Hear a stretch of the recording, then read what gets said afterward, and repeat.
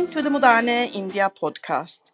My name is Rina Sander and I'm the author of the textbook Det Moderne India, which is written in Norwegian. It's aimed for students at bachelor and master's degree and business people who want to do business with India. I'm also the founder of the NGO, the Moderne India, which is based in Norway. Norway and India share a long maritime history, and maritime issues are central to the bilateral dialogue between our two countries. Our guest today is Cristina Saenz de Santa Maria. Cristina is Vice President and Regional Manager, South Asia Pacific and India. She is responsible for DNV's maritime operations in Southeast Asia Pacific and India. If you wonder what DNV is, DNV is a company that's expert in risk management and quality assurance. Cristina has worked with DNV and has worked on new building and operation phases as ship's surveyor and project manager in Spain, Portugal, South Korea, and Norway. In 2015, she was responsible for DNV GL's maritime and oil and gas operations in Africa. Today, as I mentioned earlier, she is Vice President and Regional Manager of South Asia Pacific and India. The topic for today's conversation is decarbonizing the maritime sector. A significant challenge to start reducing carbon emission is by using coastal shipping, as coastal shipping is widely acknowledged as an effective substitute for road transportation. India can look to the unique Norwegian shipping ecosystem for inspiration, as in Norway is in the forefront of developing and using technology and concepts that help to reduce emissions and improve the environment. I got to know Cristina as she was one of the speakers at the Norwegian Minister of Trade and Industry Jan Christian Vestre's visit to New Delhi last Thursday, exactly 1 week ago. He was accompanied by a Norwegian business delegation. Needless to say, it was really refreshing to see Cristina as one of the very few women in a landscape dominated by men. Cristina, I would like to start with the following question. New fuels, increased energy efficiency, and better logistics will be necessary to decarbonize shipping.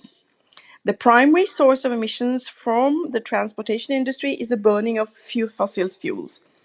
What would you say is the most promising measures to assist the decarbonization of shipping today? What kind of green alternatives for coastal shipping do we have? Thank you so much, Rina, for inviting me to this podcast today and for that question. Well, I actually, to decarbonize the coastal shipping, we need several measures. But I think that the one that we need to start with is certainly energy efficiency that applies for coastal shipping and deep sea shipping. We need to start consuming less energy because actually the cleanest energy is no energy consumption. So that's the first thing that we should be looking at. And then I think there are several already proven technologies for coastal shipping, like electric propulsion, hybrid propulsion, battery propulsion, and actually there's a lot of pilots and already projects with hydrogen. And I think that this is really a common ground for India and Norway to work together and for Norway to share their know-how. Yeah, hydrogen is a big thing in India right now. But if you look at maritime transportation, Christina, it is a cornerstone of global trade. 90% of international goods are carried by sea. Guys, did you know that? However, the shipping industry accounts for about 3% of the greenhouse gas emission. What do you think, Christina? Is this green transition? How dependent are you companies on the government? Like I just said, we already had Norway's Minister of Trade and Industry, Jan Christian Vestre, visiting India, and you were part of several meetings. I would like our listeners to know, how dependent are companies on governments? Thank you, Rina. Indeed, it's a very important part of the solution. We need the governments, and we need other stakeholders that are involved in doing and putting the regulations to first of all ensure an even playing field, to make sure that the first movers are not penalized. That's extremely important. Otherwise, we will not be able to break through new technologies and continue to push the boundaries. So extremely important in that respect, and as well of obviously regulations and in establishing, maybe market-based mechanisms to help the commercial side of the business case of new fuels. Yeah, that's clarifying the fact that you need governments for the regulation to get a view of the field, and especially how important it is for the first movers. During the seminar, which I was so happy to be part of, you mentioned Norway's the Northern Explorer. You told us that this ship will be emission free. Can you please tell us more about this project? Yes, absolutely. This is a very exciting project, Northern Explorer, as you say, which is going to be the first zero emission cruise ship being built. Is currently being built at Portuguese shipyard, West Sea, and it's expected to be delivered at the start of the 2025-2026 cruise season. It will have a fully electric propulsion system, including batteries and hydrogen fuel cell technology. This 250 passenger ship will be able to sail emissions free in the Norwegian fjords and further afield. And I think that this will really is an important step towards creating, this new paradigm in the cruise industry, and to meet Norway's, I would say, brave and bold decision. Really good to ban fossil fuel powered ships from its World Heritage fjords from 2026. Is this our first project? Uh, um, is Northern Explorer the first project you have driven solely on electric and batteries? No, there are other projects already, but this is the first one that will be, fully zero emissions cruise ship per se, cruise with passengers. There are ferries, right, Yeah, and stuff, yeah. but the cruise ship per ship, this is the first one. Oh, interesting. Yeah, because we had Asko Maritime as our podcast guest as well a few months back, and they are also making sea drones, but they are not manned by power. So that was also quite a super interesting project. Um, as you know, Christina, the Norwegian authorities have set quite ambitious goals. The authorities aim to reduce the greenhouse emissions by 50% by 2030 for domestic shipping and fishing. To reach the goal, Norway must have approximately 700 low emission ships and 400 zero emission ships in 2030. And they need to be distributed all over ship categories. And I also understood when you were holding your presentations that 78 fully zero emissions are being made in Cochin. That is quite a big project. Can you tell us more about this project and what makes this project so unique? Yes, absolutely. This is, I think, a project that India, and certainly we in DNV are extremely proud of, as we are partners with Cochin Shipyard to deliver these zero emission vessels for the Cochin Water Metro network. So we are talking about 78 fully electric zero emissions vessels, and we'll actually make the world's largest fleet of e-ferries. So that's quite something. 8 ships have been delivered year to date, and actually the batteries that they use are charged from solar power. One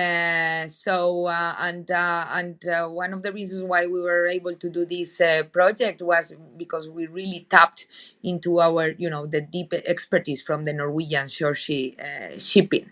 So these boats are going to be owned by the Kochi Water Metro, which is part of the Kochi Metro project, right? Which gives seamless connectivity to the citizens of the Kochi city. So this is going to become one of the greenest cities in India, and the service area covers actually a distance of 76 kilometers.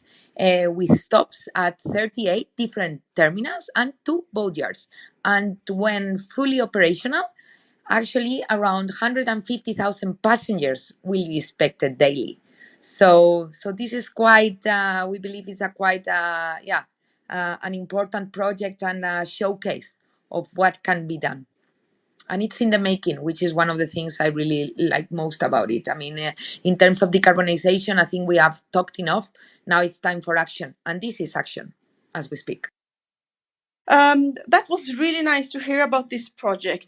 The fact that Kochi will be the greenest cities, and then we are talking about 76 kilometers that will be covered, and that there will be 38 boats. But I also understand, not even understand, I know that India has a long coasting line spanning for more than 7,000 kilometers. It's served by 12 major ports and 212 notified minor intermediate ports. Currently, coastal and inland waterways contribute to 6% of the country's freight and modal mix. This is an excellent opportunity to tap an environmental friendly water-based model transport, which you already have talked about, Cristina. These amazing ships that are being made. Uh, but and these ships will complement the rail and road-based cargo movement. But what do you think, Cristina? What can Norwegian companies add to the Indian maritime sector?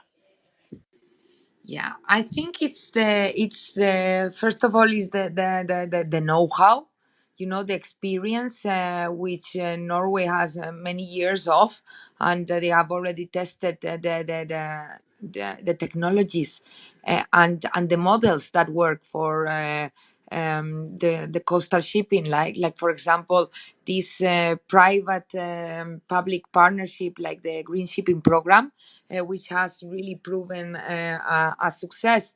I think that's one of the key items, so that not every country or company needs to reinvent the wheel, but that we share the learnings, and that afterwards we kind of help each other, because and gain win-win situations. I mean, India has immense resources, natural resources, and I'm sure that would be a way to help Norway as well. So yeah, I think it's basically the know-how and the technology that India would benefit from Norway. Yeah, our listeners, you mentioned the green shipping program. Our listeners are not probably that familiar with the program. Can you please give us some insight in this program, Cristina? Yes, so the Norwegian green shipping program was established many years ago, and it's a, as I said, public private partnership, which basically tries to test new technologies, right? And it's one of its main purposes is to make pilots, to put pilots out there, right? And just going back to my previous comment on, we need to turn talk into action, right? And I think that this has been a tremendous successful program, really bringing action into it. And I think then the Norwegian coastal shipping has really benefited from there. So I think that that's something to really Norway should be really proud of, and that India should try to adopt as much as possible. Yeah. And how is this green shipping program? How often do you meet? And are the meetings in Norway? Are they in India? Are they limited to companies? Or do you also have the government represented?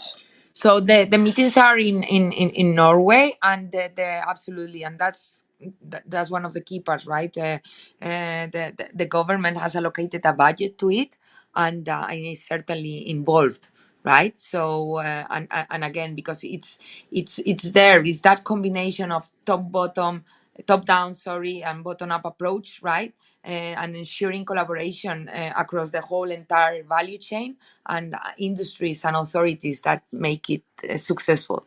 And that is what's happening there. Oh, that's amazing. I'm so happy that you have told our listeners about the green shipping program, how useful it has been, how beneficial it has been for Norway, the bottom up approach. And it's always nice to hear that such programs are successful.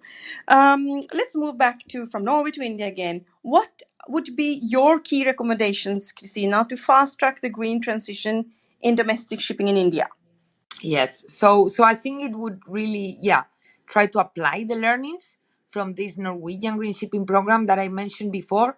And again, that combination of top down and bottom up approaches and collaboration across the entire value chain and the industries and the authorities. And then it goes to actions like, for example, establish a infrastructure for green shipping, develop short term and long term plans for green coastal shipping. We need to set national climate targets, create the markets for the green technology. You need to train the workforce, extremely important. Maybe introduce a CO2 fund and support schemes, and pilot green projects for short sea shipping and inland waterways. Very good. It's good to hear that pilots are so important to test the market and make the market, which actually leads me back to our previous guest from Asker Maritime. He was actually saying that a lot of people told him to maybe not enter into the Indian market. And he said that made me even more curious. And they made these sea drones during Corona, and the project went very, very well. Mhm. Christina, decarbonization and digitalization are currently the most transformative forces in shipping. Where do you see the maritime sector in 2050? Both the Norwegian maritime sector and the Indian maritime sector, if we look into the future, into the crystal ball. Yes, that's certainly a crystal ball. No, but I believe that it has been really a mind shift in terms of of the maritime stakeholders, of the understanding that there's a need for action. So I believe we will be in a much cleaner and greener and smarter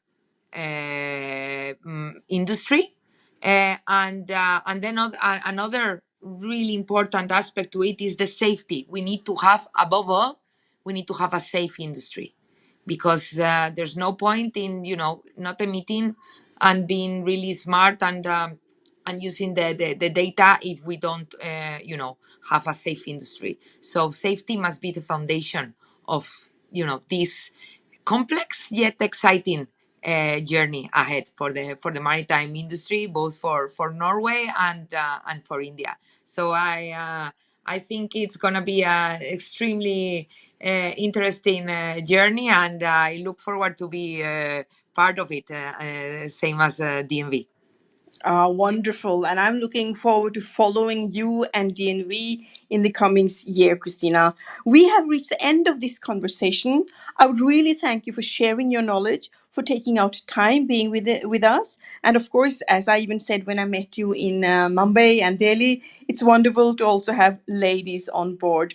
Dear listeners, I hope you have learned a lot today about how Norway and India are working together.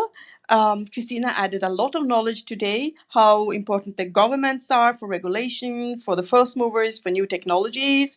She also elaborated a lot on the various projects, especially the one in Cochin, which will make Cochin the greenest city. And then, of course, the green shipping program that's doing so well, and the bottom up approach.